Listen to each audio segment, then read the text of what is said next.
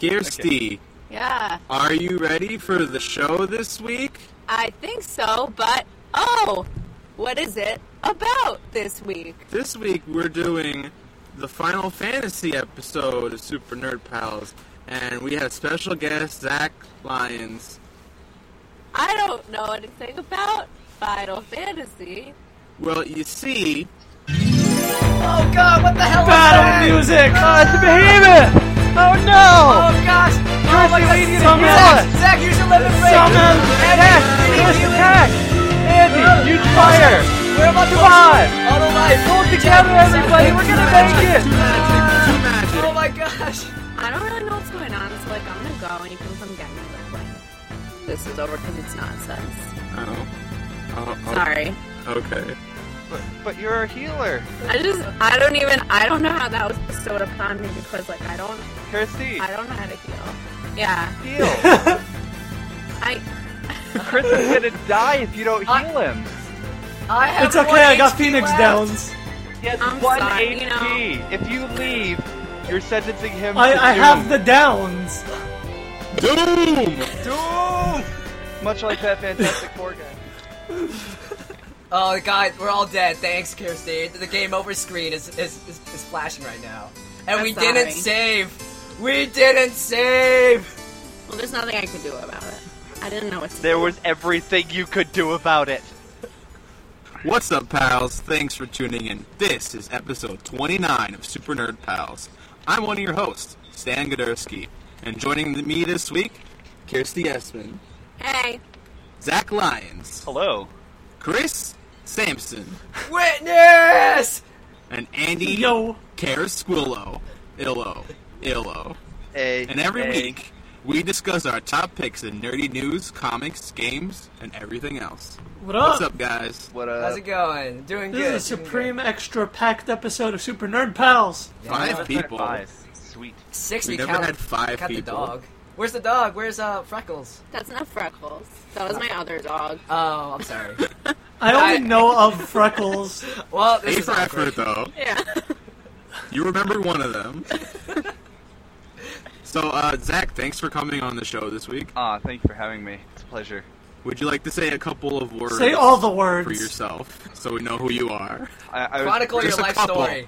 wanted We're on to a budget. I wanted to be really clever and quote that thing that Dumbledore says in Book 1 of Harry Potter, where he's like, I have a few words, and he says random nonsense. But I don't remember what he says, so never mind. That was got the that was good Google. enough. That was good enough. Oh, that's, no. Just a reference. It's just like I was. That's hello. Zach, where are you calling from? I'm calling from New Zealand. Exotic New Zealand. Whoa! Whoa! It's like you're in the room with us. How are you doing that, Magic? It's magic! It's possible via a series of tubes called the Whoa. internet. What? Too much science. Gosh. Ugh. Science, what is it all about? Magnets, how do they work? Technology, what is that all about? Alright, guys, we have any news this week? Hell yeah, we got some news. Sorry.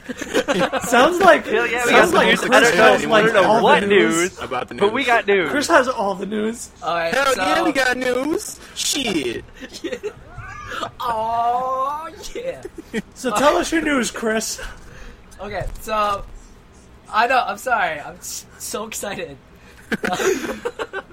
Alright, so this news just broke today. NBC is developing a workplace comedy set within the DC universe, and it's called Powerless. And Do the they have premise- powers? No. I mean, can you believe it?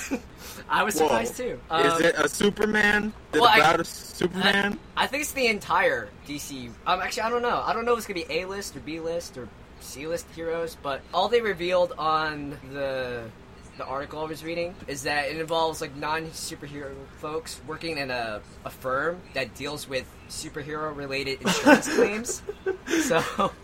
So Pretty great. every day they're gonna be dealing with, oh god, Superman fought Darkseid and the entire block was leveled, but they weren't insured, so we have so much paperwork. Batman keeps running over our shrubs.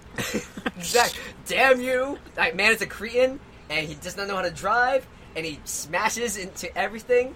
And he's not nice. He always talks he's about grumpy. scrubbing. I don't He know doesn't what even that's smile. about. Ugh. So, Guys, I need you to scrub these insurance claims. It's like, Batman, what are you even talking about? They literally didn't mention anything else, like what hero's gonna show up or what kind of archetypes gonna be used in with the show. I'm already getting a feel of like Parks and Recreation set within the DCU, and I just want like a Ron Swanson type of character or just Nick Offerman to show up. Yeah, that'd be great. I'm really excited for this show, and I find it really interesting because most of DC's live action TV shows they're super grimdark. Except for, like, Supergirl. Supergirl is leaning towards more lighthearted. It's half comedy, half drama. And this one's straight-up comedy, so this is, like, at least for, like, live-action TV, this is uncharted waters for DC, so I'm really interested how they'll handle it. And it's something completely new that we haven't seen. And on the flip side, like, Marvel is getting a little bit darker in their properties. You know, you have Daredevil, and then Season 2, the Punisher's going to show up. So DC and Marvel are kind of switching tonally, so I'm really excited for this show. I think it'll be a really good opportunity, actually, for them to bring in lots of lesser-known characters. If it's an office place, anybody and everybody can show up, right? It's not your conventional thing. Exactly. And, you know, you got, 75, 80 years of DC history? Yeah. And especially from... If it's going to be a comedy, you can draw heroes from, like, the Golden Age and Silver Age, like, the whole campy, like, Adam West kind of 60s and 70s feel. Man, how nice is it going to be to have a comedic take on the DC universe instead of dark and gritty and dark and gritty? They've experimented with that before. You had Batman Brave and the Bold, which was a really great I actually TV really show. liked that show. It was so funny because it was just Batman team up with another hero, and this particular Batman, he had like a really dry, sardonic sense of humor, and it was really campy, and I loved it. So. And then, Batman 66, of course. We all love it here. If they're doing like a Park and Rec type thing, they have to have someone that plays like a Tom Havelford. It's my favorite character there. Yes. You just recast the entire Parks and Rec crew and just, put them back into the show. What else you got, Chris? So, I'm really excited for this. It's a new comic book title that's coming. I forget when it's coming out. I think it's coming out in the fall. It's called Moon Girl and Devil Dinosaur. I have no experience with these two IPs except for Devil Dinosaur because he showed up recently in the Planet Hulk Secret Wars tie-in comic. If you guys haven't read it, all you need to know is on Planet Hulk, Gladiator Captain America is riding a giant red sentient dinosaur, and it's amazing. So I liken this to Clifford the Big Red Dog, except in the Marvel Universe, except it's a young, I guess like a 12-year-old, 13-year-old African-American girl, and this sentient sort of demon dinosaur, but that's really sweet. He's like a playful as a kitten, and they just go around like saving That kind of sounds like the cartoon Maggie and the Ferocious Beast. I have not heard of this. Yeah, that show. God, that show I is have. really. It's pretty old. I'm just deprived of things. It's pretty good. So what? It's just what's like it this about? girl who finds this huge ass beast who looks like he has horns and shit. Oh, I remember this fucking thing. He had spots and shit, and he was like, "Oh, I'm gonna take a nap and like eat a cookie." Yeah, you would think Yeah. he was like scary and shit, and then nope, he would just help people out with shit. Kind of reminds me of that demonic dinosaur you're talking about. But yeah, it's a demonic dinosaur with a heart of gold. Just like you, Appearances- Chris. Yeah.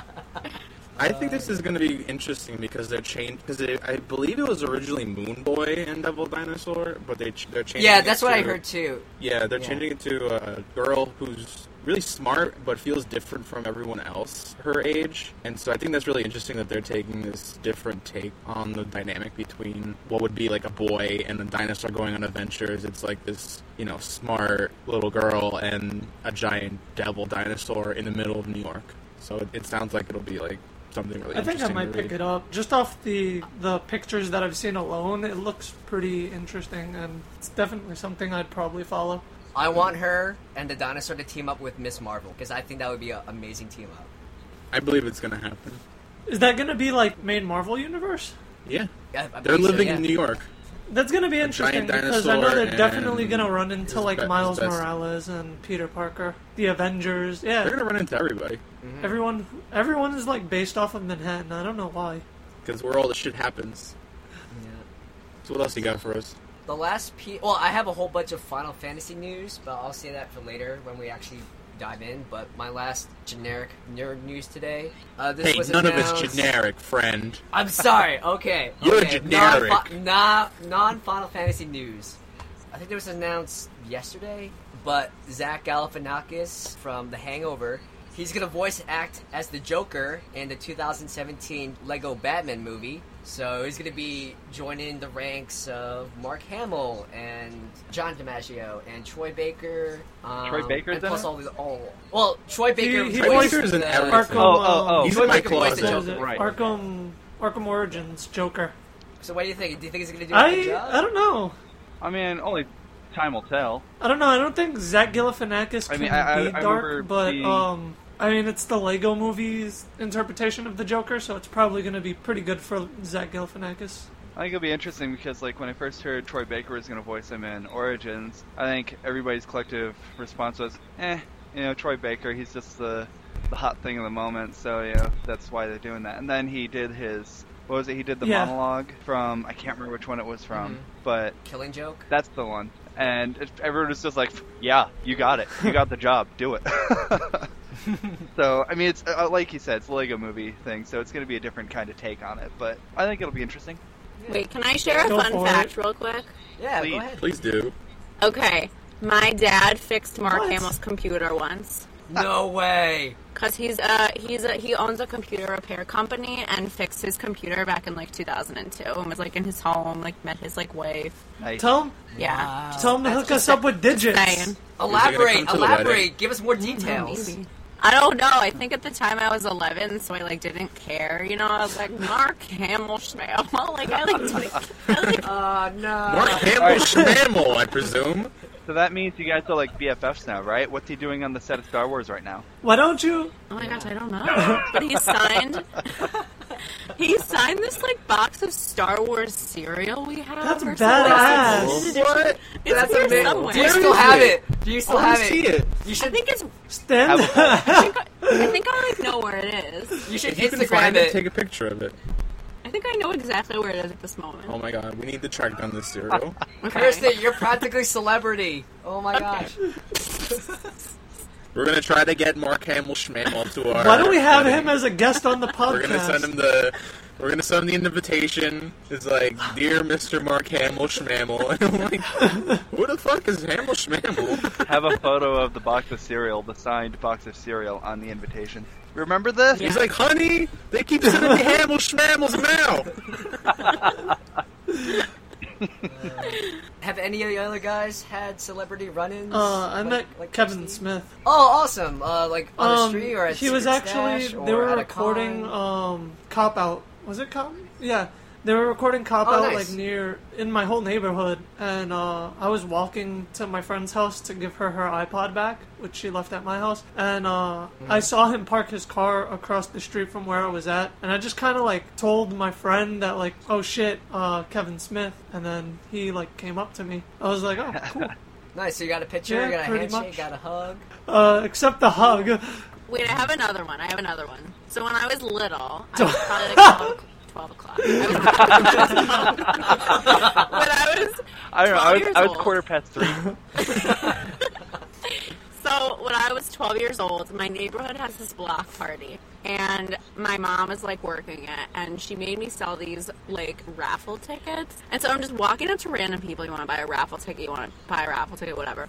So I'm like 12. I'm walking, and I see this like guy with like gray hair. I'm like, whatever. I like walk up to him. I'm like, excuse me, would you like to buy a lotto ticket? And he like laughed, and he was like, no, thank you, and just gave me $20. I was like, that's really kind. And then like my cousin came up behind me and was like, that was Jon Stewart. I was like, oh. What? Who's Jon Oh Stewart? my god. I like. He I was gave little. I was me like, monies. I don't care. You know, the trick is to not know who the person is that you want to meet, and like to not care about them. That way, you get to meet Mark Hamill. I you get to mean, meet Jon and Stewart. clearly Jon Okay, Stewart I just have gives a you money, story. so Yeah. Alright, Stan, I have a story of what exactly not to do. Okay. So, I was, this was 2007, 2008, and I went to the Philadelphia Comic Con. It was one of my first ever comic book Comic Cons. I usually go to Otakons, like anime manga conventions. But so I went with one of my best friends from middle school and into high school, and it was a lot of fun. We were leaving the con to go get dinner. We were waiting at a crosswalk, and my friend nudges me. He's like, "Look over there." I turn around, and it was none other than Bruce Campbell standing maybe 15 feet away, and I was like, "Bruce Campbell, I love you!" And he turns, he whips around, looks at me, looks at me dead in the eyes. And like a half second later, I don't know if he was joking or serious, but he jumped back into a karate pose, and he was like, whoa, whoa, whoa. And then the light changed, stopped to walk, so he kind of like walked right across the street, and I was like, no, Bruce Campbell, no, I just want to hug you and stuff. And then the second later, my friend Saad, he pulls me over like, Chris, you could have died. It's like, wait, how? Why? Do you see that guy next to him? It's like, no. He was the bouncer. He was eyeing you. It was like, oh. And to this day, they still make fun of me for scaring away Bruce Campbell. And I think it takes a lot to scare away Bruce Campbell. Because, I know, he fights deadites, and he doesn't give a fuck if like, his arm gets cut off. And Ash versus Evil Dead, the new TV show coming out this October. It looks amazing. Is that this October? Yeah. This Halloween. It looks so good. I thought it had only just started production recently. Man. Oh, no, it's airing. It's airing this October, Sweet. And like, Lucy Lawless is in it, and they're going to be shanking people with bottles. And it's Of course she's in it. I've a quick celebrity story.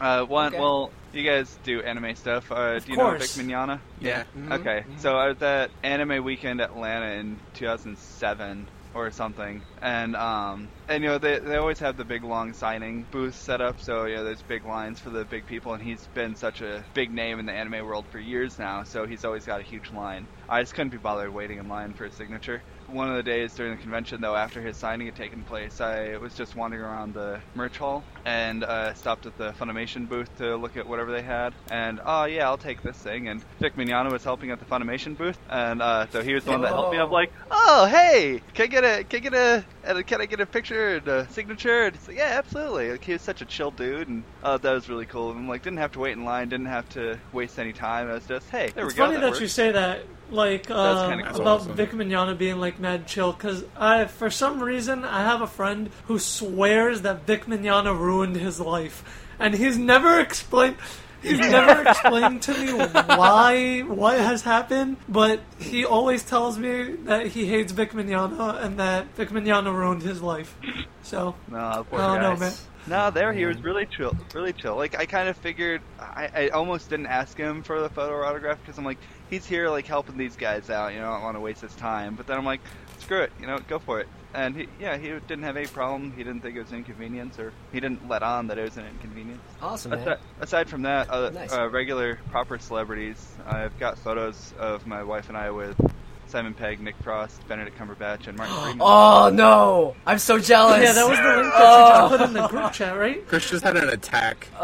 Yeah, I was going to say, if you look at the link I put in the group chat, that's an album. We went to the New Zealand premiere of The World's End a year and a half, 2 years ago. That's awesome. I am so jealous of you right now. It was, oh my god. That's also a really cool story, because they had the world premiere in London, but at the time they were filming The Hobbit, so Martin Freeman couldn't make it over to London for the world premiere of The World's End. So afterward they had a second premiere in New Zealand, down in Wellington. So they flew the rest of the cast of The World's End down there. But because they broke filming of The Hobbit for a day for the premiere, the cast of The Hobbit was there as well. So that's why Benedict Cumberbatch was there, and the guy who plays Thorin, and like all of the dwarves were there, and Peter Jackson was there. And because it was a bleak and cloudy and mildly drizzly day in Wellington, as it tends to be, and so there weren't a lot. There were probably like 50 people there in total, maybe 100. So we were right up front, and yeah, that was pretty exciting.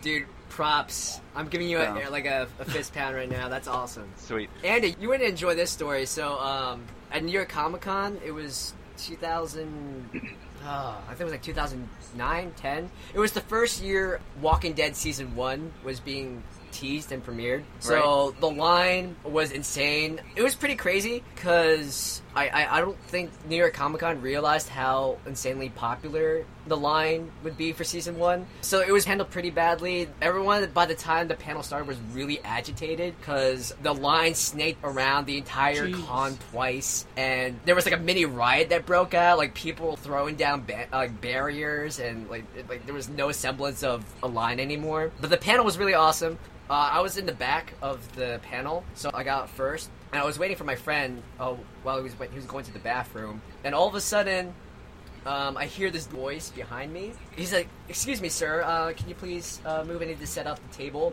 I turn around, it was Robert Kirkman, and it was like, I was like, I couldn't, my brain completely blanked out. And then he exchanged like brief hellos and stuff, and then he like walked off. You're gonna say like, we exchanged phone numbers. Yeah. And I had dinner with him that night. I wish. But then he kind of like sped walk away to like set up his own table, which is really weird because he's Robert. I like how they're always running. Chris, I don't want to meet a celebrity with you. He was really. Every time you have a story, it's like, and he ran away from me. I just want to love people so much, but I come out too strong. But I don't know. I had a brief moment with Kirkman, so it was good. I'll take it to the grave, and then I'll rise up and I'll eat your brains. It'll be great. That's not the only thing I'll take to the grave. And you, Bruce Campbell. Nom nom. Anyway, guys, do we have any comics this week? I don't. I have Andy, like, Yeah, 3 for I meant 3 to go to these the past comic few shop weeks. You got today, but then nothing. I got held up doing something else, so I really couldn't make it. I have some comics. I read Batman 43. I'm actually really behind on Scott Snyder's run. I haven't finished Endgame, but I was reading an article about Batman 43, the latest issue. It was introducing a brand new Scott Snyder villain. For Batman, it's like they have like the best rogues gallery, and you know a lot of times it's really difficult to introduce and create a character that's instantly popular. I mean, like you had Jim Lee in Hush, and you had Grant Morrison in The Circus of Strange, and for me, this new villain of Scott Snyder, he's like an insta fave. So this guy, he's called Mr. Bloom.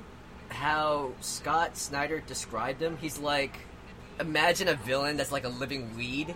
Like he just grows in the cracks of the deepest, darkest crevices of Gotham, and he's just lurking, and he multiplies. You can't really kill him.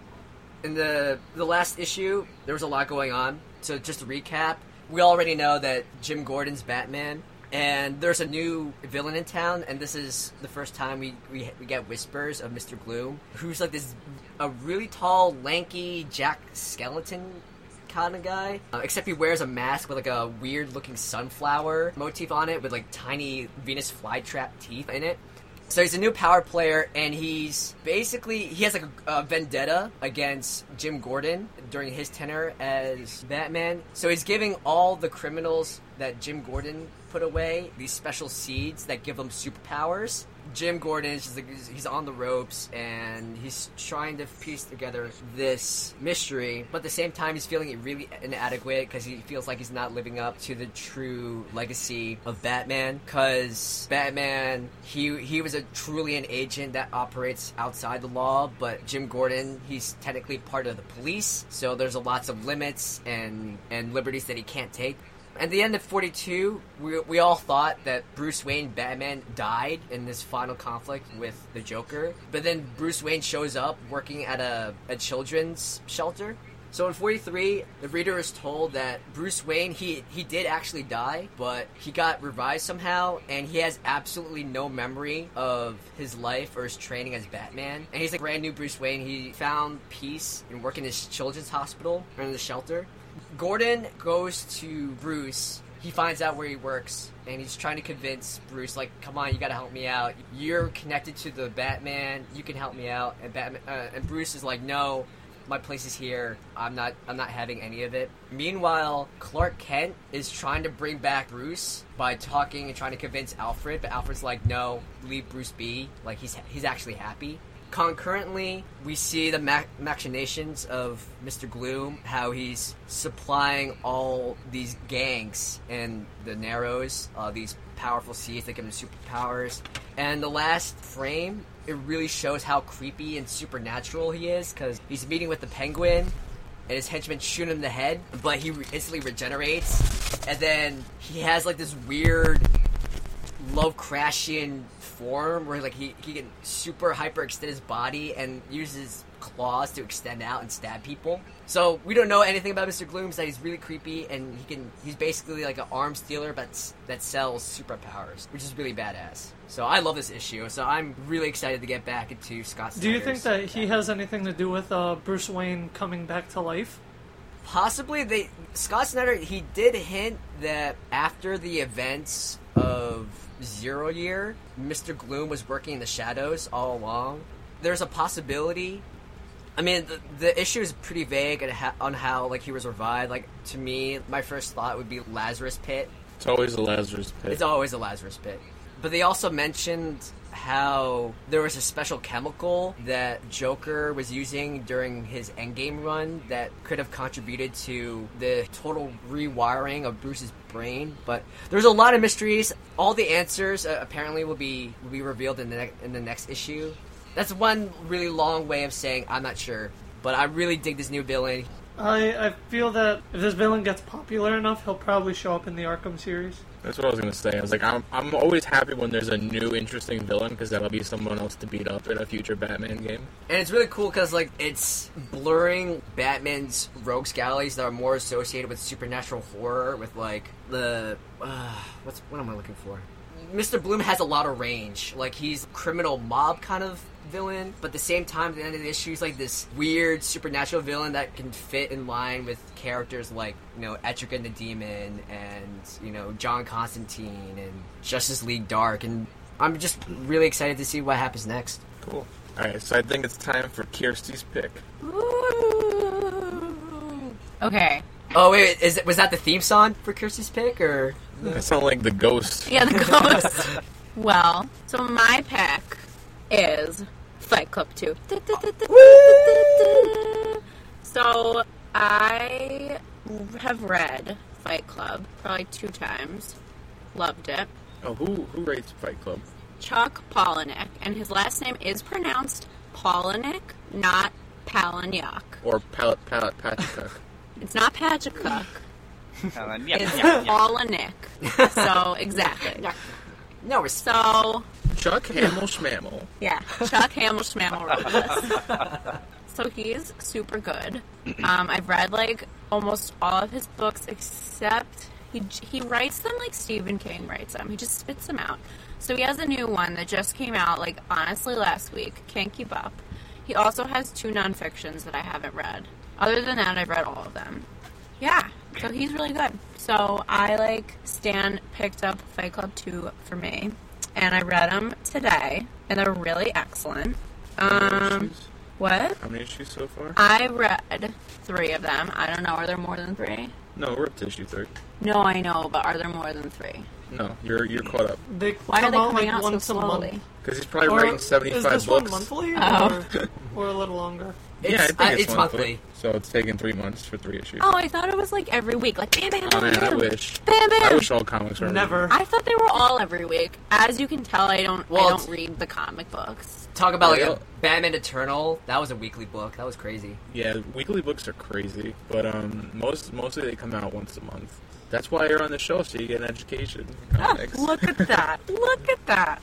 So usually when I talk about comics on Super Nerd Pals, it's because I don't know anything about them, and I talk about them out of context, and that's pretty funny. But I know a lot about this, and the first thing I guess I wanted to say about Fight Club 2 is that you wouldn't get it if you didn't read Fight Club. I even think if you saw the movie, you wouldn't really get it as much. You would get it, but not so clearly.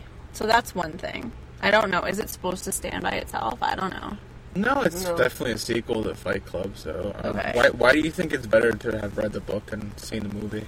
Because I don't know. I just think that there's so much more detail, and his writing style is sort of similar in the comic as it is in the book. And because I've seen the movie, I read the book first, but because I've seen the movie, like, I couldn't follow Tyler Durden and his good regular human person, because I kept thinking I was going to see Brad Pitt, and I didn't see Brad Pitt. And I was like, man, I should have seen the movie, because it's ruining everything. I don't know. What should I say about it? Well, what's the plot premise? Where does it pick off in relation to the first book? Well, he's, like, married to Marla, this woman that he was doing stuff with in the book, and they have this child who's like 9, so it's 9 years later, and so he hasn't been doing Fight Club stuff. He's been chilling, having a family. And he, like, went to a psychiatric ward because of his, like, split personality, and he's taking all these pills, but his wife isn't happy with him because he likes Tyler Durden better, so she's been, like, taking his pills away and, like, filling them with sugar or, like, replacing them with aspirin. And he's been, like, doing all this bad stuff again, like, setting fires, and he, like, kidnaps his own child. I don't know. Yeah, he, like, doesn't know. The good side of him, like, doesn't know. And he's like, who did it? And then he's like, wait, I did it. And it's just...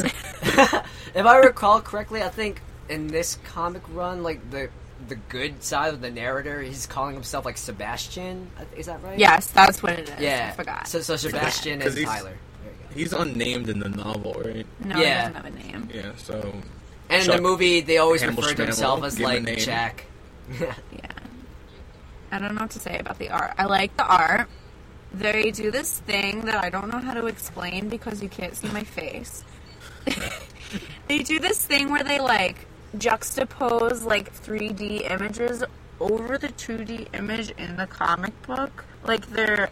I don't know. I think, don't know how to Stan, explain it. you mentioned this before. I think it was, like, for issue 2. Explain it. You were saying, like, there were, like, petals that were Yeah, off. it's in context what's going on in the story, so occasionally, like, for example, there's a page where Marla has a bouquet of flowers that are, like, falling apart. The actual page of the issue will have, like Kirsty said, 3D images of the flower petals covering and obscuring parts of the page, so you don't see, some word bubbles and some faces, and so it looks like it's very meta. It's, like, happening in the comic book, but it's also happening in real life, which I think is interesting, and a really unique storytelling choice that I don't think I've really seen in comics so much, so it stands out.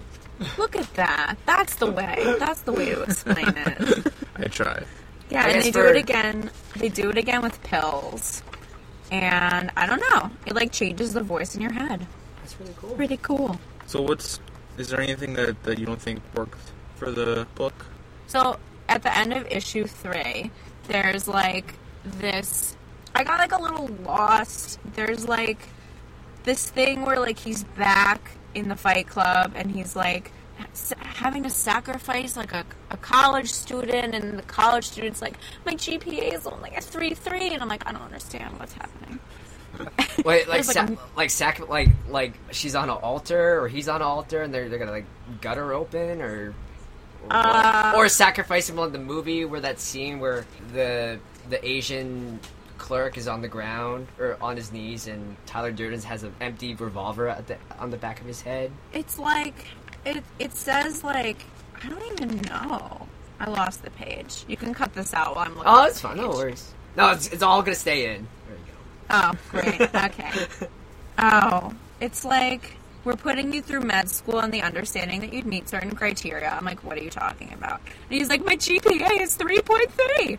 And Tyler Durden's like, make it a 3.5. And the kid's like, the coursework this term. And I'm like, I don't understand, like, what we're talking about here. Oh, that's And I don't- definitely from... That's definitely echoing back, like, the first book in the movie. There's a similar scene that happens in there. I guess I forgot. I don't know. I got lost there. I don't know. Other than that, I'm not on my game today, guys. Sorry. It's okay. It's all right.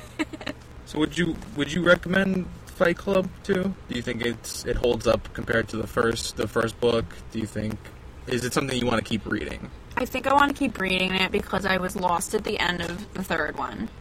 And I would like to keep reading it to know what happens next. And I also think that I would probably like to go back and read the first book, because then I feel like I would probably have gotten the last part. But, yeah, no, I like it. Is it up to par with his other writing? No. No, really? No, because it's a comic book. I have mixed feelings on books in general. Is it because Chuck hasn't done a comic book before, so it's a completely different medium and a different writing style? Or I think it's just a different writing style. Like, I think because it's less words and the pictures speak more. I don't know. I don't think... Yeah, it's not as engaging, I guess, because it's not... There's less words, but I'm supposed to get that from the... It's a comic book thing. Kirsty, you strike me as the type of person who likes, like, the theater of the mind kind of thing. Like, you read something, that you like to make pictures in your own head of what's going on based on the text. Is that... Yes. Okay, all right, there you go. It's interesting because I've never been a huge like proper Neither book have reader, and granted, I've never been a big comic guy either, but I've got a lot of manga. I was telling Chris the other day, I've got like before I sold some before moving to New Zealand, I probably had like over 600 volumes of manga.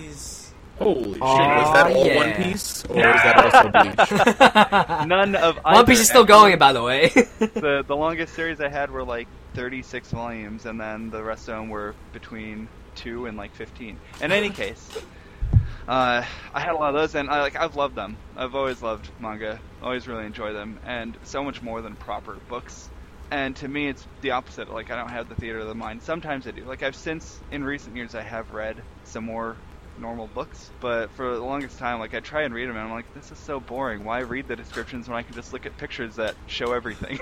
Can I say something funny about that? Please do. So, for everyone who doesn't know, I am a kindergarten teacher. Okay. And so I'm like in graduate school, and we like talk about how there's something called high-low texts. How, like, for struggling readers now, like, they give them so many graphic novels and manga and stuff because of the theater of the mind thing. Like, it gets kids engaged in reading because they don't have to do that. That's awesome. It increases comprehension. And, like, there's been, like, conferences on, like, graphic novels. There was, like, a thing at Comic-Con that we didn't get to go to. Yeah. That's really cool.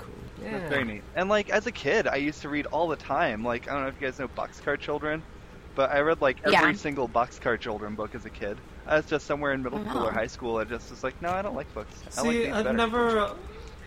I like spending $10 for something that I can read in 45 minutes. I've never really liked actual books. And then waiting 2 and months. I've always preferred reading mangas over anything. And then I guess that was my gateway into comics, because the first comic I picked up was The Walking Dead, and then that gatewayed me. Nice. So you prefer manga not over comics? anymore. Not anymore. I used Like to in general? at one point. Right. But then I found a comic shop, and it was all over from there. Yeah, I'm like Zach and Andy. Like, I'm a very visual person, and I just love art, and I could just stare at a piece of art for like all. That's why I'm so notoriously slow at reading manga and comics, because I just spend like 20 minutes just pouring through every single detail of the art and like the inking and like, oh, how did they do this? How did they do that? So, I mean, there's certain books that I'll read, but I started young with comics, and then I got sucked into the world of manga, and then now I'm just more of a comic person, but I dabble in manga and more anime than. Yeah, I just love like the visual medium a lot more. That's me. Like I said, I pay $10 for a book you can read in 45 minutes with manga. But I would usually take 2 or 3 sometimes, just because I'm looking in the background. And sometimes, like with some of them, like you get so far in the series and then you reread it, and then you catch things in the background. They're like, oh, there's stuff going on back there. That's like something they're referred to later on, and like there's little stuff that you don't notice in the details in the background. And I just really like that. And then there's like my brother, he'll read an issue in 15-20 minutes because he's a speed reader, and then he puts it down and doesn't read it for 3 years. I'm like, how can you read it so quick? Like, did you take any of it in? Did you look at it? Did you enjoy it? Yeah, exactly. I don't know. So I know. I always felt. Sorry. No, I'm good. I'm done. Oh, I always felt like kind of half and half. Like I have like I like the term theater of the mind because I feel like I have that a lot, and I like reading because I'm almost constructing from the words that I read in books my own version of like comics. in my head or like a movie scene, and I kind of do the composition and stuff in my mind. But also at the same time, I like switching to comics or manga, and I feel like you can get sort of a lot out of both. There's like the art, and there's the kind of writing that goes into a comic book, and I can appreciate that, but I can also, appreciate well-crafted literature. Absolutely. So I've always felt like I can kind of move in between, and I don't prefer one or the other, honestly. I feel like they both fill different desires that I have for consumption of, like, media. So occasionally I want to read a book, but sometimes I don't really want to, like, get into a text, so I'll like, chill with, like, a comic book that I can, like, pour over the pages and kind of look at the art, and I feel like both serves a good, important role in being a well-rounded reader. Kirsty, do you have anything else to add about Fight Club? No. All right. I like it. Oh yeah, we're still talking about that one. Tangents! Woo! Well, I like where this conversation went, because it got very deep. Yeah, Yeah, it's good. Yeah, it's good stuff. So would you give your official Kirsty's Pick stamp for Fight Club 2? I would. Okay. I would. Nice. Stan, did you read any comics this week? Yeah. Cool. I actually picked up Secret Wars 5. If you want, you can go. Me? I'm not going to keep you yet. I'm okay. I'm good. I might want to jump in and let you know. I don't know if I will. We'll see. Okay. We'll see. All right, I'm giving Kirsty the option to take her leave whenever she likes, because, as you might have heard from the beginning, she doesn't know what the fuck's we're talking about. She's gonna stay for all of the Final Fantasy talk, and she's gonna understand every bit, whether she likes it or not. We're gonna make her a convert. Video It's gonna be awesome.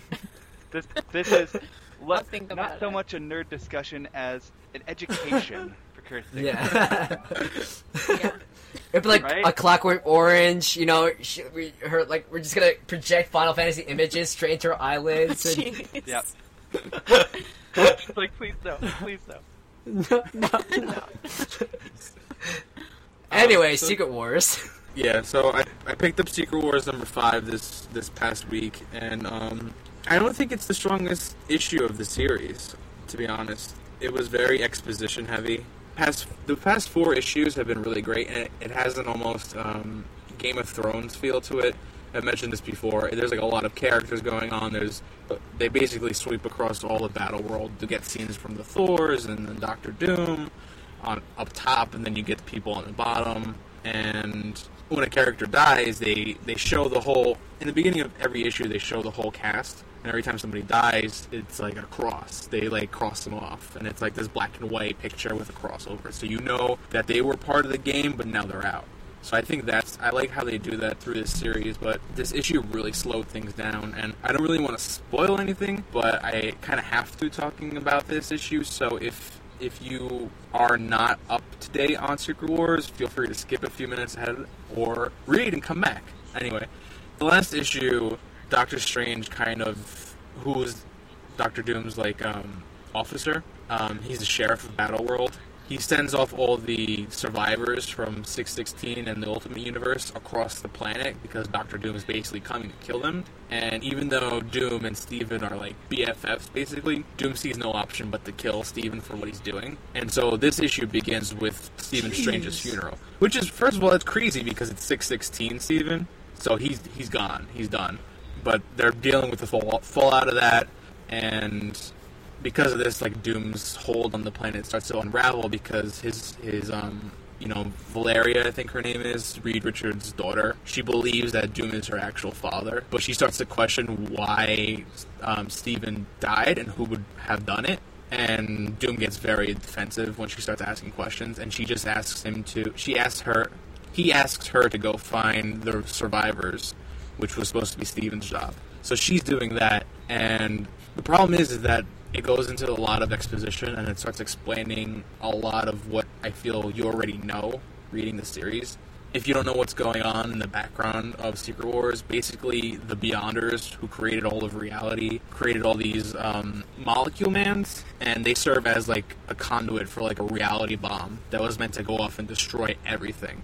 And Dr. Doom found out about this, and so he enlists Molecule Man to go across all the different universes and kill all the other Molecule Mans to prevent all of reality from collapsing.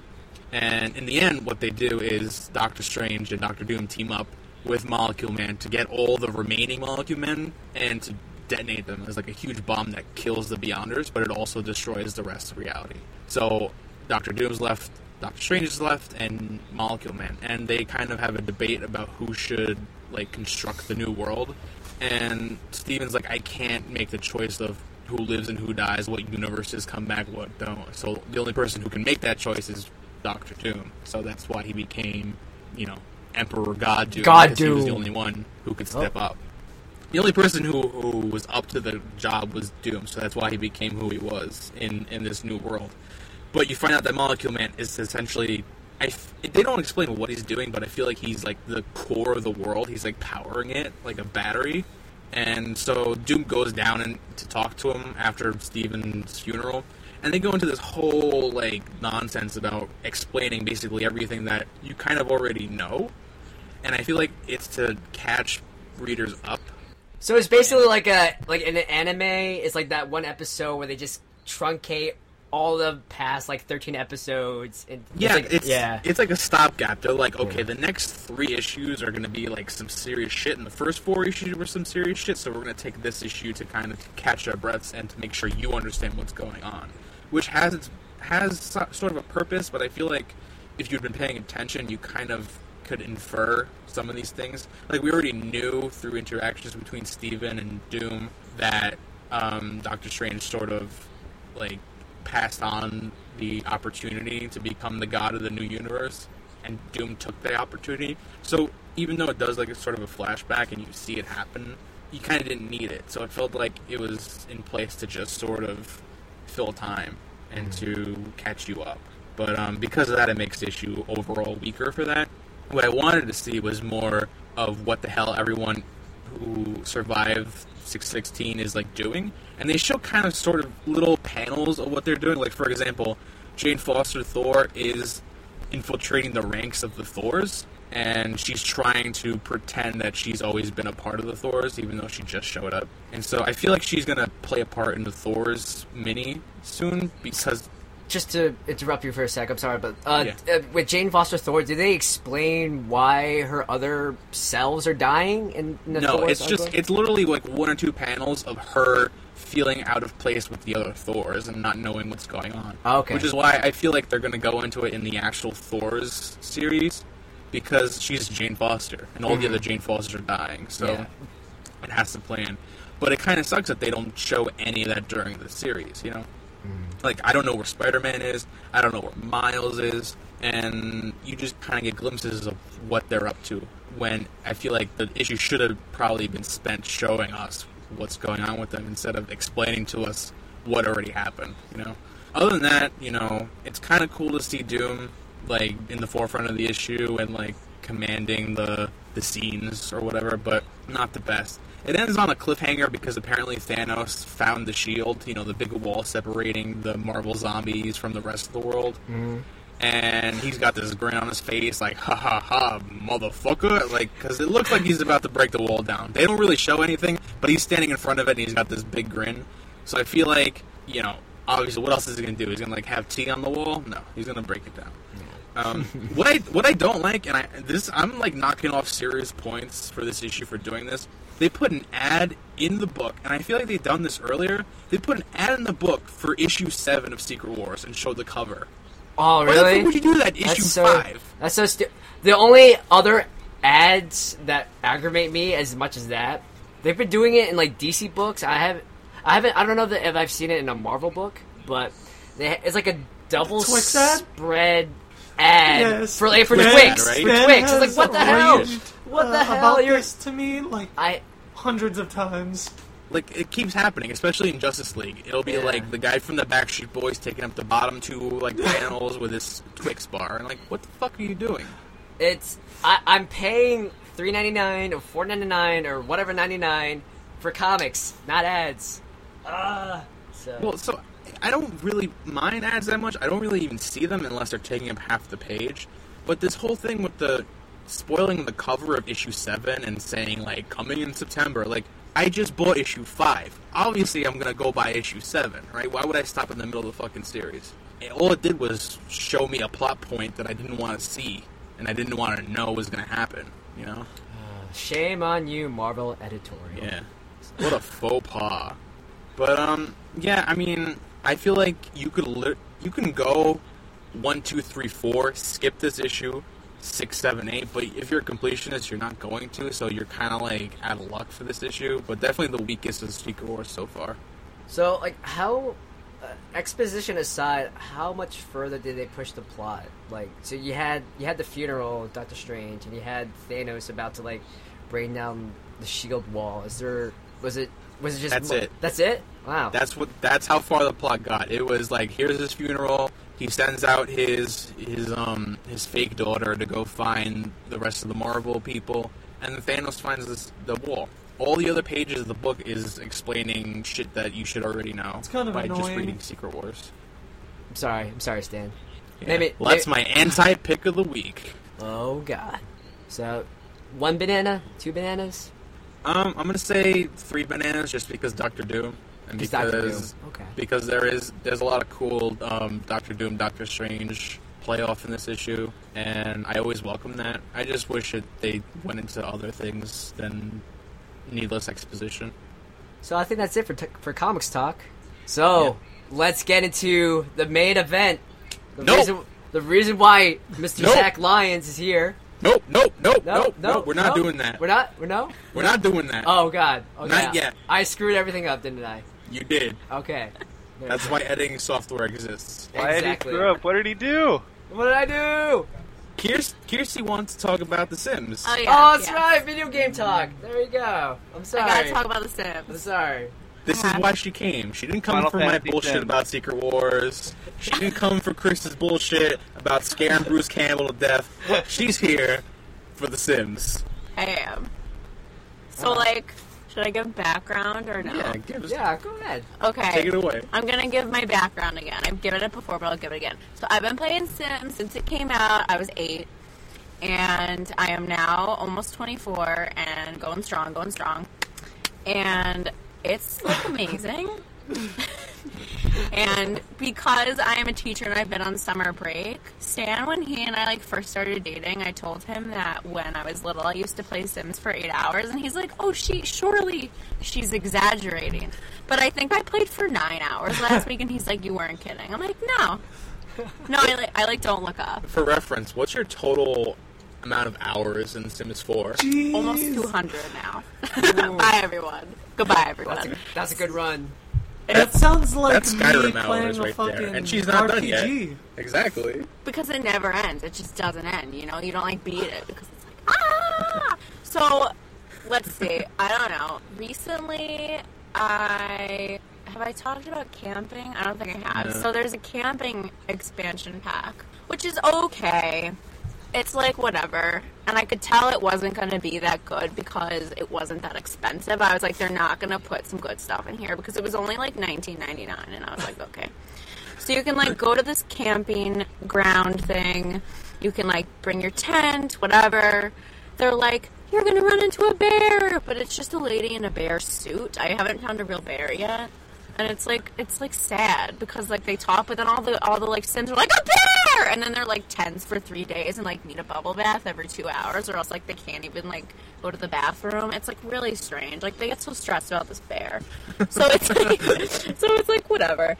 And then what else? This bear shit's really bizarre. Yeah, they're really scared of this bear that isn't a bear, but they like get really upset about it.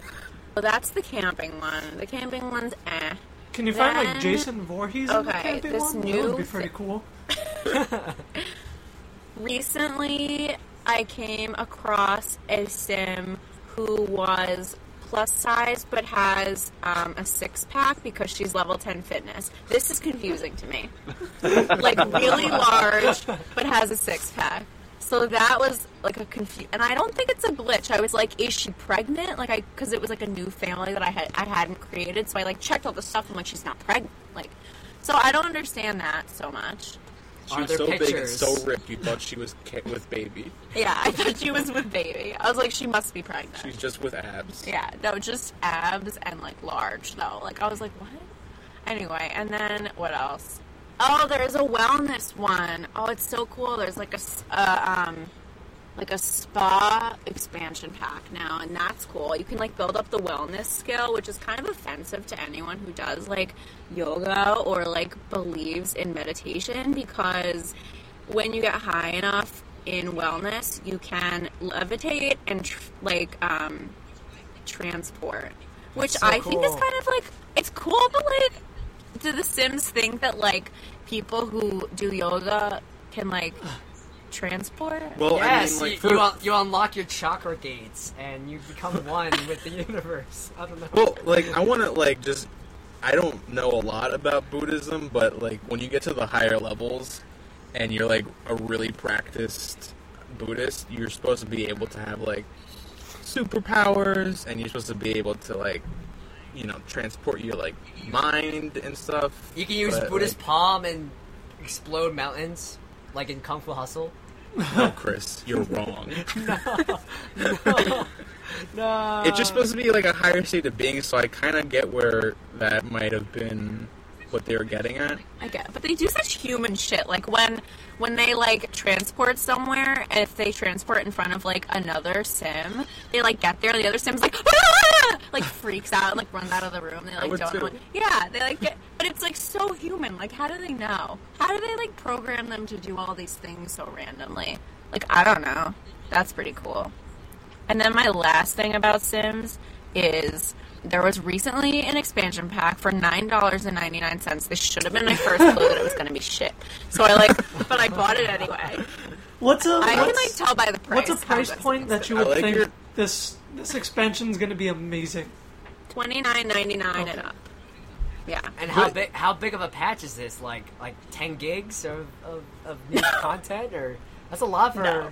Actually, I don't know. I haven't really played Sims. Maybe I don't know. I don't know. I mean, I don't know. They've been disappointing me.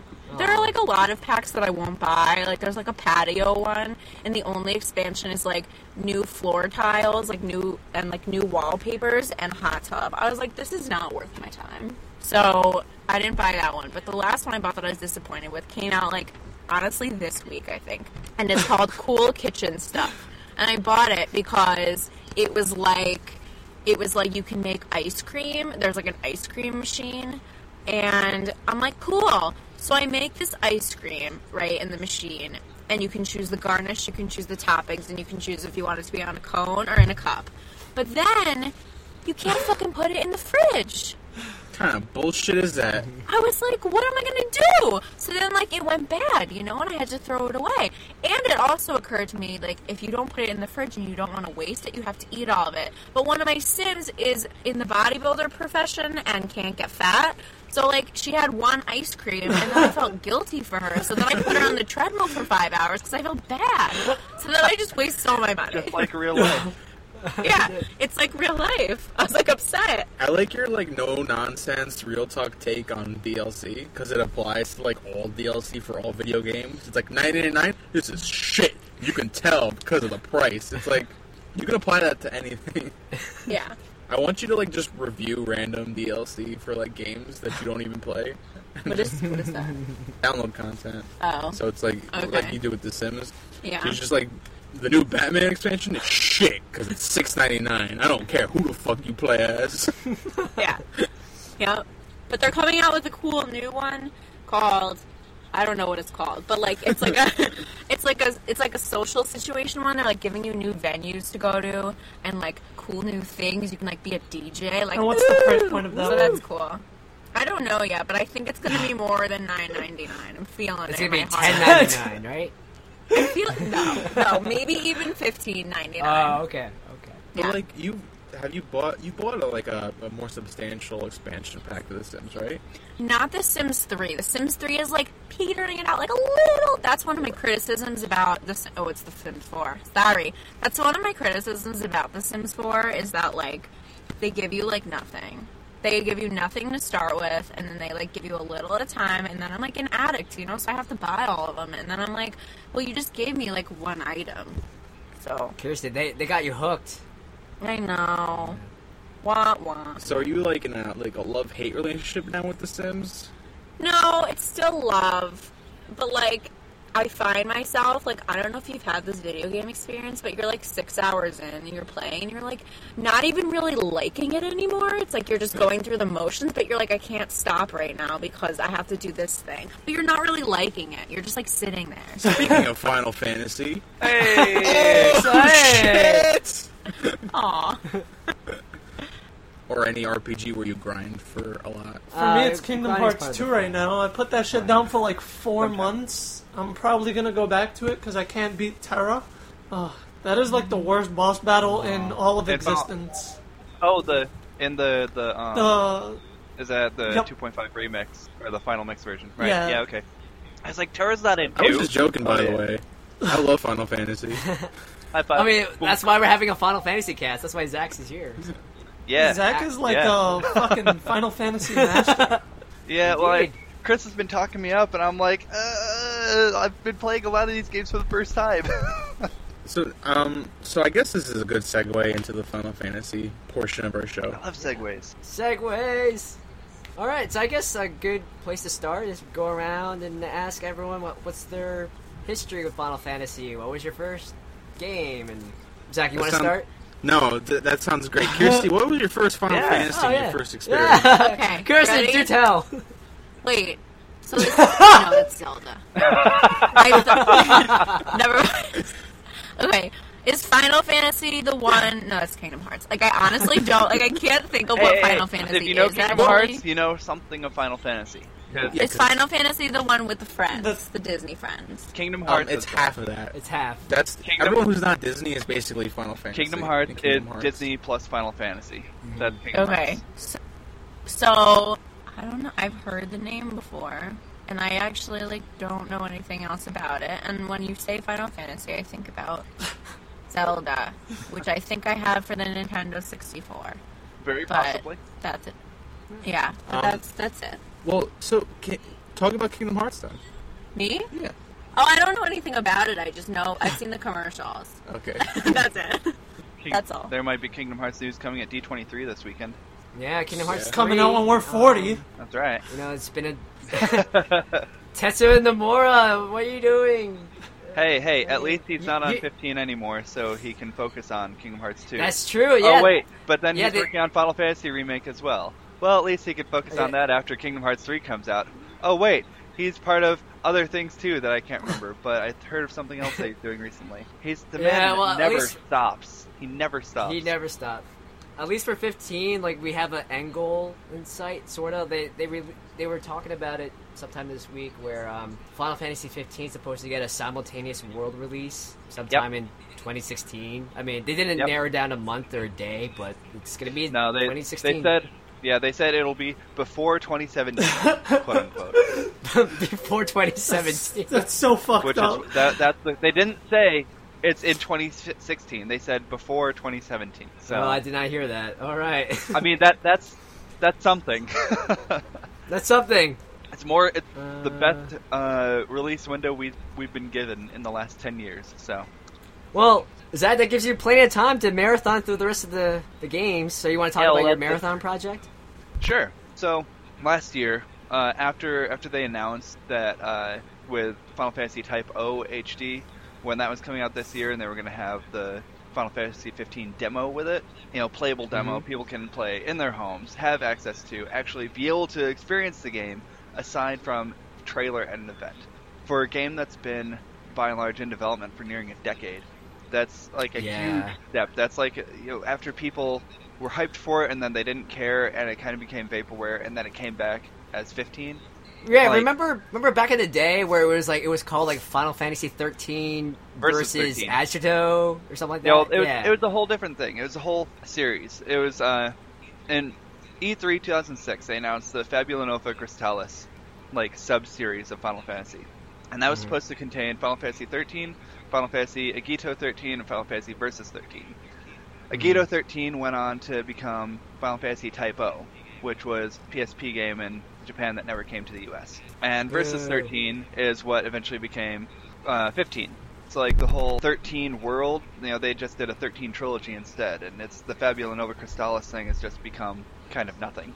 There are still ties, like in Final Fantasy Type O, there are mentions of like L'Cie and Fal'Cie and stuff like that, like in Final Fantasy 13. So there are still some ties in the lore, in the world and stuff, but by and large, it's not really a thing anymore. But in any case, when they announced that there's going to be a episode Desuke, the demo for 15, coming out, I was like, it was reassuring people that this game was happening, that it was actually being worked on and focused on, and just after so long, it's finally coming out sometime in the not too distant future, hopefully. We'll still be alive and somewhat young exactly. when it comes out.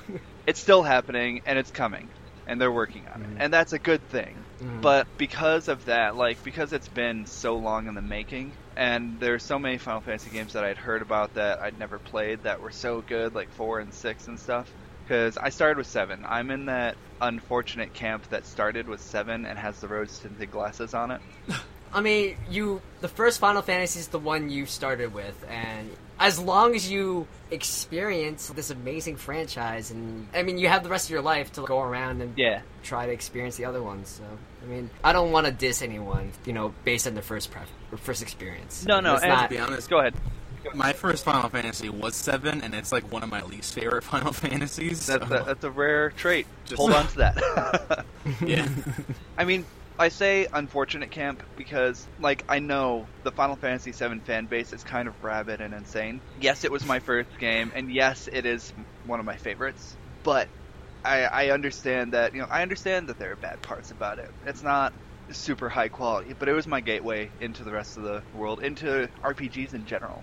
It was my first, big RPG that I played, and from there, that's one of my favorite genres now. Cool. But at the end of last year, when they announced the demos coming out, I was like, I'm really pumped for this game. I still don't think we're going to see it for another year and a half.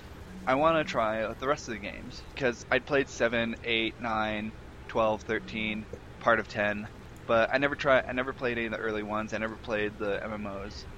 And going into 15, I wanted to have a further, deeper appreciation for the series that I already had, just because I'd only played the modern one. So I made it a goal to play through Final Fantasies 1 through 14 in a year's time, working a 9-to-5 job 5 days a week, and having a social life. And now you're gonna have a kid soon. Yeah. Now being pregnant. Yeah. So. What's it like being pregnant, Zach? It's not too bad. I don't know what these women are complaining about. Oh. Nah. No, it's that my wife's actually had a pretty decent time with it. Hasn't had nearly as many problems as some people do with sickness and whatnot. So right now I'm playing Final Fantasy IX. It's what it's. Hell yeah, Final Fantasy IX. Oh, also playing all the games in a year. That's also not playing for the entire month that I was gone in July because I was on holiday. So really, it's playing 14 full Final Fantasy RPGs in 11 months. Yeah, I remember following your blog posts for Save Continue, which is the website you're doing this through, and it was like June. I think June you were playing FF8. Am I? Yeah. Do I have that date correct? Yep. Yeah, you blew right through it, and it just seemed like the month passed by, and then all of a sudden I saw your blog post about FF8 already. I was like, what? He was just talking about 7 before. Well, I post a blog every week. I've missed 1 week. There's only been 1 week since the beginning of the year that I haven't posted, aside from my holiday, and that was because it was E3, and if you guys remember, we were all pretty busy during E3. You were so hardcore on E3 news. Speaking of Final Fantasy, you broke the FF7 remake news instantly, and you got 500 degrees on N4G. That was it. That was a lot. That was the highest I've hit. Yeah. But there was one of my friends that was at the show floor, and I was talking to him, and I was like, "Man, I've heard these rumors flying around, but I don't. We've heard all these rumors before about Final Fantasy VII remakes, and I'm not even getting hyped because it's nothing. It's not going to happen." And he's like, "No, I'm here. I've talked to people. It is happening." And he told me 7 remake is happening, Shenmue 3 is happening, Last Guardian is happening. And this was hours before the press conference. He's just like, I've talked to people, this is happening. And I'm like, what? What? No, shut up. Shut up. E3 fanfiction? What? Don't do that. Shut up. You don't tell me these things. And I was just like, I wanted to believe type of thing, but I didn't want to get all excited. Be let down. But because of the time zone difference, I'm here in New Zealand. When the press conference happened, I was sitting at work in my cubicle. I think I probably worked about 20 minutes that entire 8-hour day. I couldn't get anything done. I'm sitting there in my chair, just oh my god, like freaking out in my mind in my chair, and like I can't express this with any of my workmates because they're all drones of the corporation. Yeah, that was me too. I was watching on my phone or streaming it, and that Sony press panel was like literally like one of the best things I've ever. I mean, the Bethesda panel was pretty hardcore too, but wow, Sony just brought the thunder throughout all of them. But that was the one that definitely was the big trifecta. Did you guys see the game trailers reaction video? Yeah. That's my favorite, with the guy like standing on the chair. What are you doing, E3? It's so funny. Like their whole stream is so funny. One of them starts crying. Nah, it's exciting. And actually, like 20 minutes ago, I saw a new post go up saying that Sony's holding PlayStation Experience again this December, like they did last year. And if you'll remember, the end of the Final Fantasy Remake trailer says, oh, more information coming in December, or in winter. So I expect that there will be something more at the PlayStation Experience this year. Very cool. I haven't heard much news about at the FF7 remake recently. I mean, we just came off of Gamescom. Yeah. Some of the news I found, they said that the FF7 remake will not use the same engine in FF15. Yeah, so which makes me concerned, because if they're going to build a new engine from scratch, like how long is that going to take? I mean, well, they didn't say that they're going to build a new engine from scratch. They just said it's not going to be the 15 engine. Square. Yeah, so I don't know what other engine they would do or use. When they first did the 1.5 remake, they lost all the data for Kingdom Hearts 1, which is fucking ridiculous if you ask me. And they had to rebuild the entire game on a new engine. Yeah. So, and I'm pretty sure that didn't hinder any time. And that wasn't a big team, yeah. And they managed fine. It's different from just an HD thing, because they are redoing it all. But, I mean, I think they've learned from Versus 13/15 that they can't make a new engine from scratch and hope to have it in a timely manner. Because they tried building, what was it, the Luminous engine? Or something like that? Yeah, the FF15 is the Luminous engine. Is it, or was it? I think is it. Okay, whatever it was, they were using one before that they used for Agni's Philosophy a couple years ago, and that was the tech demo they had at one of the, I think, Tokyo Game Show a few years back, and that looked phenomenal, that tech demo, but that was what they were tooting it because they were saying, oh, we're going to use this for Final Fantasy Versus 13, but it was one that they were building in-house, and Versus 13 was already like 6 years in production at that point or whatever, and it just took so long, and then at that point they started changing it over from PS3 to PS4, and they changed it from their in-house engine to a pre-established engine that they didn't have to fiddle around with, and I just feel like they should have learned their lesson by now. To use something that's already established. Don't make your own engine. Use something that people have already made and have available. But we'll just I have see. a question for you, Zach. Yeah, shoot. So what's it like going from the beginning and playing through all these old RPGs? Is it like was it difficult for you to get into them because they're like 2D and sprite based and kind of like outdated a little bit? Yes and no. It's really interesting because the most difficult ones to get into visually are, surprisingly enough, the PlayStation era, because that's when it makes the jump from 2D to 3D. There's the polygons, which at the time is amazing. It's such a big jump forward in technology, but it doesn't hold up. On the other hand, Final Fantasy VII, case in point. Exactly. Like that game, I still really enjoy it for the story, for the gameplay, but it looks like complete. The cinematics still look neat, but you wouldn't call it, good CGI. I don't know, like there are scenes with the cutscenes with the weapons, like the ultimate weapons and stuff like that are still really cool, but it's so tough to look at. I know people who have tried playing Final Fantasy VII in the last couple of years for the first time, and they just can't get into it because it's so jarring to look at.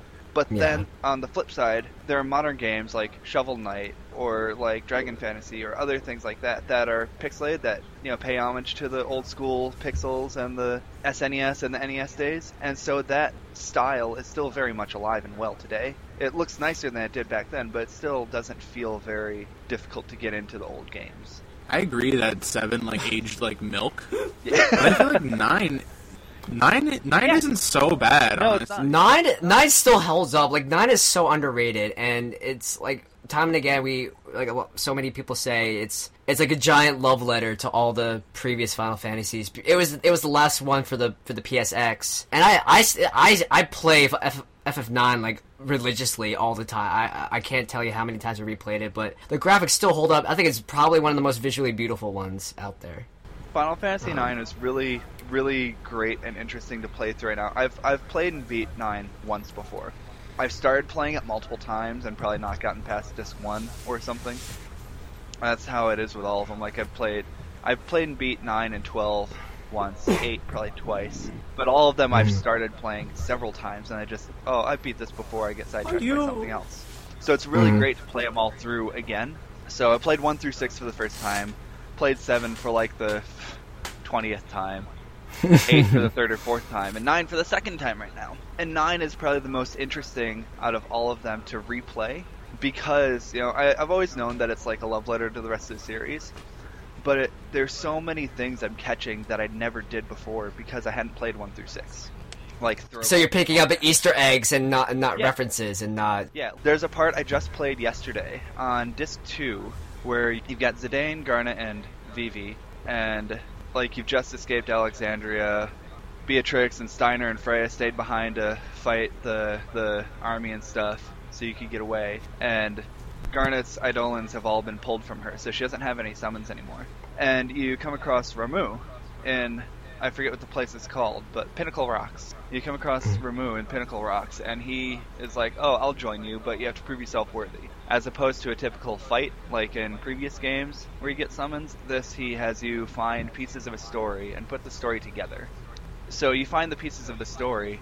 The story is talking about a soldier named Joseph who joins this team's cause, and he helps them fight through a snow cave and defeat an Adamantoise, and they emerge victorious, but on their way back to town, they encounter a trap, and Joseph sacrifices himself to let the party go free, and he leaves his daughter Nellie alone.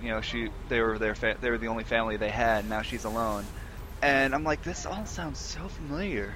And sure enough, I looked up the character Joseph from Final Fantasy II. And that's something that happens, like that whole story that you put together in Final Fantasy IX is a segment, like an entire chapter from Final Fantasy II. Joseph's a temporary party member. He joins your party. You go to the snow cavern. He has the transportation to the snow cavern. You fight the Adamantoise boss. You come out. He protects you guys from a trap. And you go tell Nellie, hey, sorry, your father died.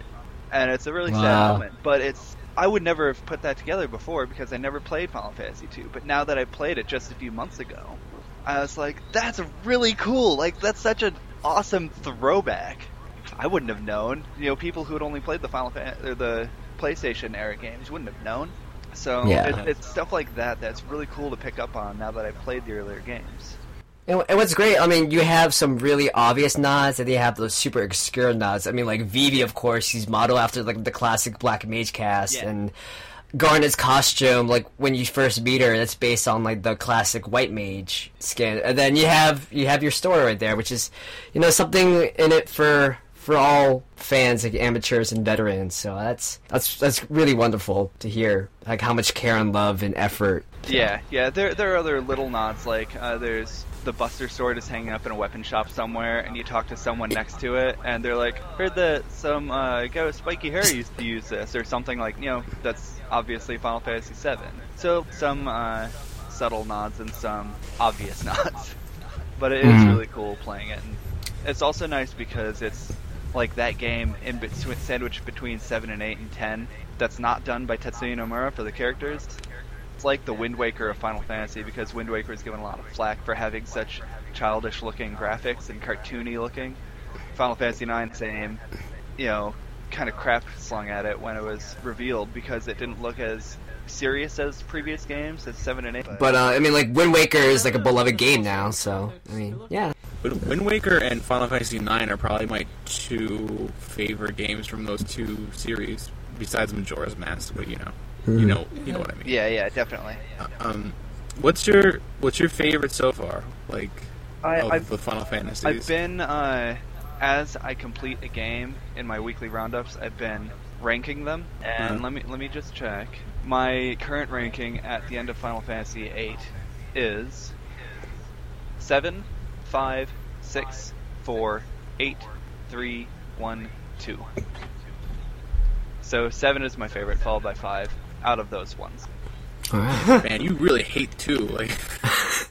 2 was not great. It was so difficult because have any of you guys played Final No. Fantasy 2? No, I I haven't. played it like briefly on I think the Game Boy Advance. It came with 1 and 2. Yeah, So I yeah, played it Dawn of briefly. Souls. Yep. It doesn't have the traditional level up system where you fight a battle, you gain experience, and you level up. There are no levels in Final Fantasy 2. Your stats raise periodically, frequently, but you don't gain experience. And what it is, and it's something that people have used to break the game, basically. If you get hit, your defense and your HP will go up because, you've sustained damage, you need better defense. If you use the Cure spell, your Cure spell will level up.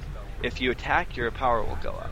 So the things that you use, or the things used against you, will determine what levels up. And so, but it doesn't matter how you sustain the damage. So I can I can go into the starting area of the game, fight the weakest monsters in the world. They're not gonna even bother me, I'll just leave them. But I'll attack my own party, and like if I attack, kill, then they've just gotten a lot more HP and defense because I've attacked them a lot. And now I use revive on them. Oh, my revive is going up. And so you can just spend hours fighting weak enemies in single battles, grinding yourself up, and it's so stupid. I hate it. Like people use it. People say 2 is one of the easiest games because you can just exploit that so much. I hate it. It's awful. I mean, in theory, it sounds cool. It sounds a little bit like Skyrim, where you'll throw off a spell and that skill will raise. Yeah. But I guess it's too easily exploitable. Well, in all Right. honesty, I didn't like Skyrim that much. I didn't. You don't like Western Um, RPGs, period, though. I haven't played Skyrim. No comment. I don't know about not liking Western RPGs. There was just something about Skyrim that I couldn't get into. So, Zach, you ranked 5 like your second. Yeah. So, why do you like 5 so much? I'd never played it before. Like I said, I never played 1 through 6 before, and I'd always heard so many good things about 4 and 6. And I feel like 5 has always gotten the unjust short end of the stick because 4 and 6 were brought over to the States. 5 was like on the SNES. Before the PlayStation era, the only ones that we had in the US were 1, 4, and 6. So 2, 3, and 5 all went kind of under the radar. But 5, I feel like one of the things that I got fed up with in 4 was the constant changing of party members. It's like whenever you go somewhere, you have a set group in your party. You go here and you've got Cecil. Oh, now you've got Pelham and Porum in your team. Now you've got Edward. Oh, now they've gone off this way, and now you're going off this way. You've split up, so there's only 2 teams, or 2 members in your party. Oh, now you found 2 new guys. Oh, now one's gone and sacrificed. Like, it's always changing. Whenever you level your team up to beat this area's boss, after you leave that area, your team changes. And you have to level up new people. And it's so annoying to me. The game itself is That sounds aggravating. The Yeah. game itself is really good. I really enjoyed it. Don't get me wrong. But I hated how frequently it forcefully changed up your party. And after that, 5 was a breath of fresh air because it's 4 characters the whole way through. Except there's one point where one of them dies and is replaced by someone else, and they take on the role or the abilities from the person who died. So they start at their level with their abilities. So you've got a core team, instead of trying to give half-assed backstories to 8 or 9 people, you've got 4 or 5 team members that it focuses on, and it's able to flesh them all out really well. And it's got Final Fantasy III introduced the job system, which has been seen in other games since then. And it was okay, but Final Fantasy V took the job system and enhanced it, grew it, made it bigger and better. There were like twice as many jobs as there were in 3. There are more options of customization. Like if you're a white mage and you learn Cure, and then you switch to a black mage, that in Final Fantasy III that means you've just got strictly black mage abilities now. But in Final Fantasy V, you've got 2 open slots which you can use other learned spells from. So if I can switch to white mage, learn Cure, switch to Dragoon, have Cure, and learn Jump, and then I can switch to like a Bard, and my Bard can use Jump and Cure. So That sounds fucking cool. That's badass. and there's like 20 or 25 different jobs available. Some of them are great, some of them are awesome, some of them are mediocre but have really good spells. So if you're willing to grind a little bit, which if you're playing Final Fantasy, or if you're playing Final Fantasies, you're grinding. Let's face it. Random battles. Yeah, man, didn't want that to happen earlier. So yeah, it's. I just thought it was really good. The worst part about it was probably the final boss was a big tree. Mm. It's a bit unexpected and out of nowhere. Like, it's the guy that you've been following around the whole game. He is the final boss. It's not like a twist where it's like, oh, I've been pulling the strings all along, like so many of them. The guy that you think is the enemy, but he's not really a person. He's like a spirit of a tree. But aside from that, like, it introduces Gilgamesh. This is the first game with Gilgamesh, which is like a super Gilgamesh character. And I don't know. I really enjoyed it. It was an unexpected gem. Again, it's been overshadowed for years because 4 and 6 have always got the spotlight from being those games that kids played in the NES days or SNES days because 5 wasn't released at that time. So You're a gem. you really are a gem. Yeah, Oh, thank You're a crystal. You're like one of the there fable you go. crystals that give all of life to the world of Gaia and Terra. Oh wait, how? Oh, I'm sorry. No, you can go first. Oh, I was just gonna ask Zach, like, how far into FF9 are you at the moment? Well, like I said, just yesterday I did that part with getting Ramu, so I'm not too far from there Mhm. right now. I just Okay. this morning before starting the recording, I stopped at the Outer Continent. Cool. So I have a question about your Final Fantasy future. Yes. Are you planning to play 11 and 14? Is that like on your slate, even Yeah. though they're online games? Yes. I'm not an MMO What- guy. I'm not a fan of MMOs for the most part, but I'm gonna subscribe for a month of each. Alright. So about a month. Final Fantasy 11 is probably the most I've ever played of a game in my entire life. Yeah? I spent an entire summer playing Yeah? Final Fantasy 11. Awesome. I got hopelessly addicted. I have 36 days Nice. of playtime. Awesome. Not Wow. 36 like hours, Right. but like 24 times 36, 36 yeah. days. Awesome. That's epic, man.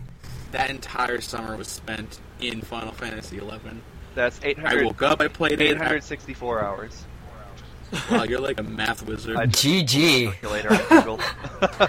Okay. No.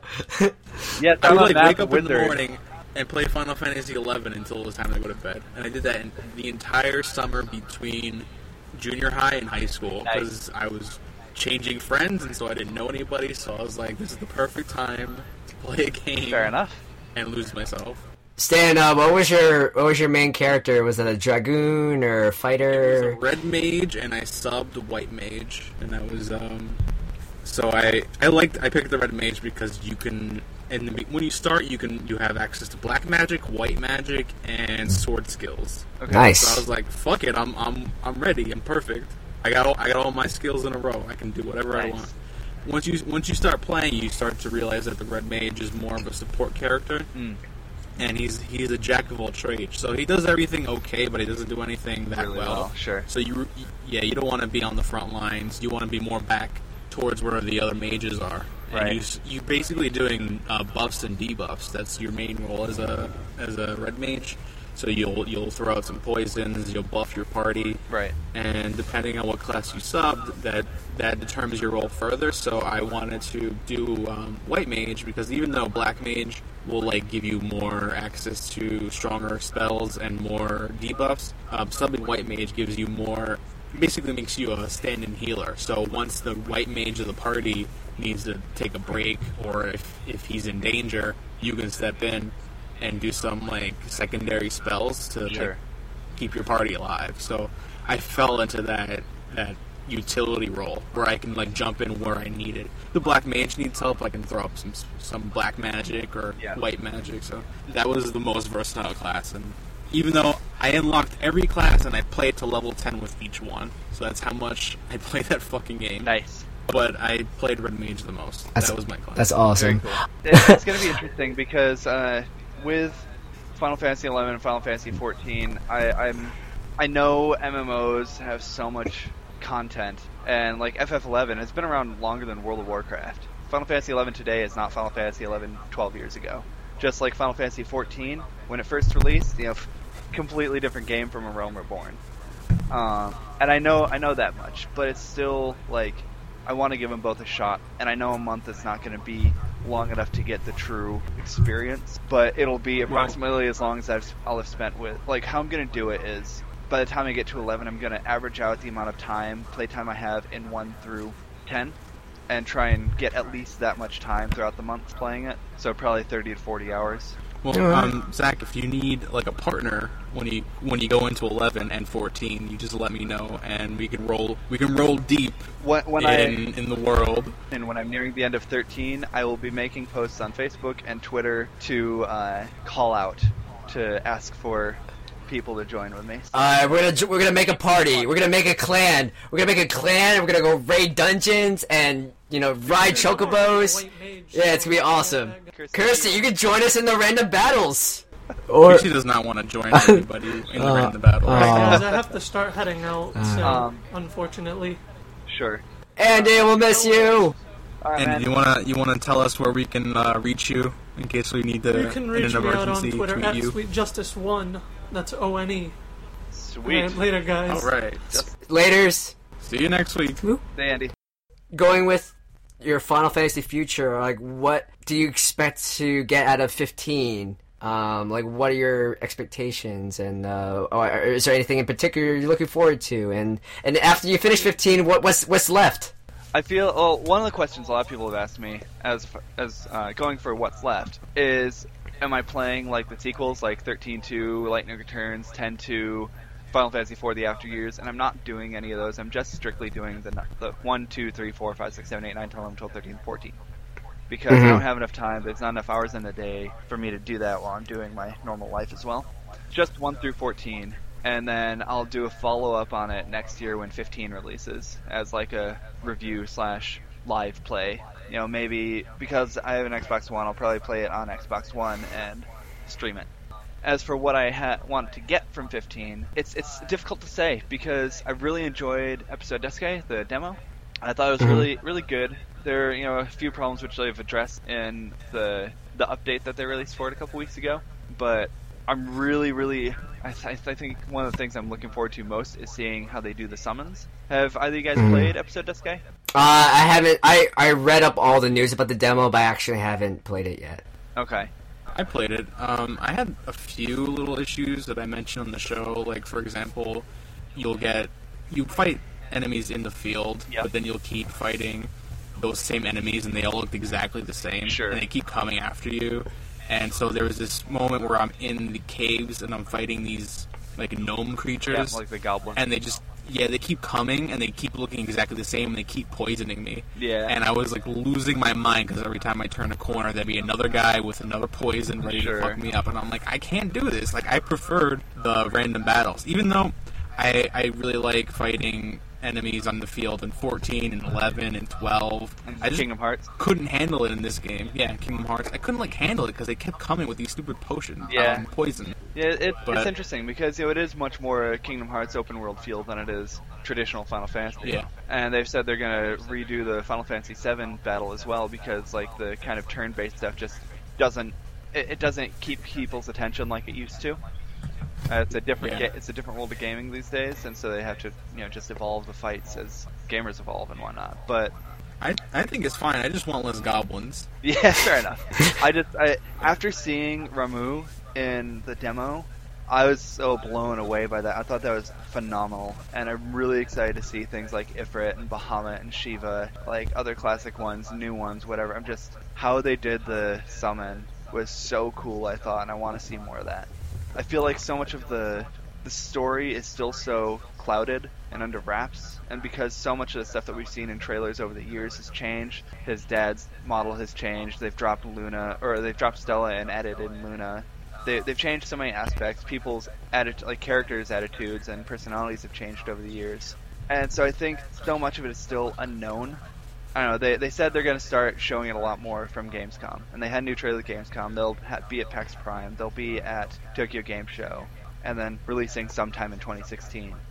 Yeah. So I feel like they've still got a lot to show, but I don't know, like something I mentioned, I posted on Facebook recently, something I saw that was, they were talking about the antagonist. We have no idea who's going to be the antagonist, who the bad guy's going to be, what his beef is going to be with the world, and on one hand I think it'll be great to save that for the game, just leave some mystery, let us learn about that in the game. On the other hand, they've talked him up already. We don't know who it is or why they are, but they've mentioned how he's supposed to be like the best villain of any Final Fantasy game, meaning like better than Kefka in 6, better than Sephiroth in 7, better than, Sin in 10, better than everyone in every Final Fantasy. This is supposed to be the best villain in any Final Fantasy to date, and I'm like, that's a really, really steep claim, you guys.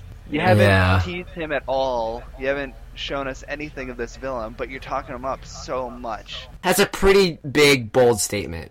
Yeah. I mean, you're competing with what, like... Oh, go ahead. No, I was just gonna say, it's like I said, I want to know more about the villain, but I want to find out in the game as well. So it's a double-edged sword there. I feel like so many games show so much in the trailers that you barely have anything to... Like, there's barely anything new in the game itself when you play it, so I really want that feel of mystery and wonder and, like, seeing it all for the first time. I don't know, it'll be interesting. Any other thoughts about 15, or...? I think that's about it right now, yeah. Cool. So originally, we've been doing or experimenting with a new segment on the show called Death Battle, where we pick our favorite characters, or random characters, and pit them in a battle royale, see who wins. So I don't know if we still have enough time to do a quick death battle, or maybe put a pin in it, and Zach, maybe you can come back again on another episode, and we can... Yeah. We can try that. Yeah. Stan. Yeah. Sounds good. Yeah, we can return to it later. I don't mind having Zach back on. He has a lot to talk about. Yeah, maybe after D23, maybe like next week or week after, we could talk about Kingdom Hearts, and I mean that's a really big topic. A few things I could always talk about: Kingdom Hearts, Final Fantasy, Nintendo in general. All right. So those are my three big. Cool. I think we're at the end. So Stan, you want to close us out? Yeah. So Zach, do you have any closing comments about your experience running through the Final Fantasies? Yeah, just one thing I wanted to say was how it was really cool playing through 1 through 6 for the first time, but it was even more interesting, I think, rushing through 7 and 8, and now 9, because since I played them before in depth, like, gotten all the summons, gone for all the weapons, I've played 7 and 8 before multiple times and tried to get everything extra, done all the Chocobo racing, played all the card game, whatever. There's so many side quests and mini games that you can partake in that I think are so much fun and add to the experience of Final Fantasy. But because I'm trying to fit 14 games in 1 year, I have to skip a lot. Like they're not speed runs because I'm still doing some side stuff. But it's made me realize there are some of the early ones that I'd like to come back to in the future, like 4, 5, and 6, because 1, 2, and 3 are a bit more straightforward. They didn't start many of the side quests and stuff until later games. They've got some, but there are some of those that I feel like because I rushed through, there's some stuff that I definitely missed out on. Like, I know in 7 and 8, 7 I didn't do the Chocobo racing at all. 8, I barely played Triple Triad.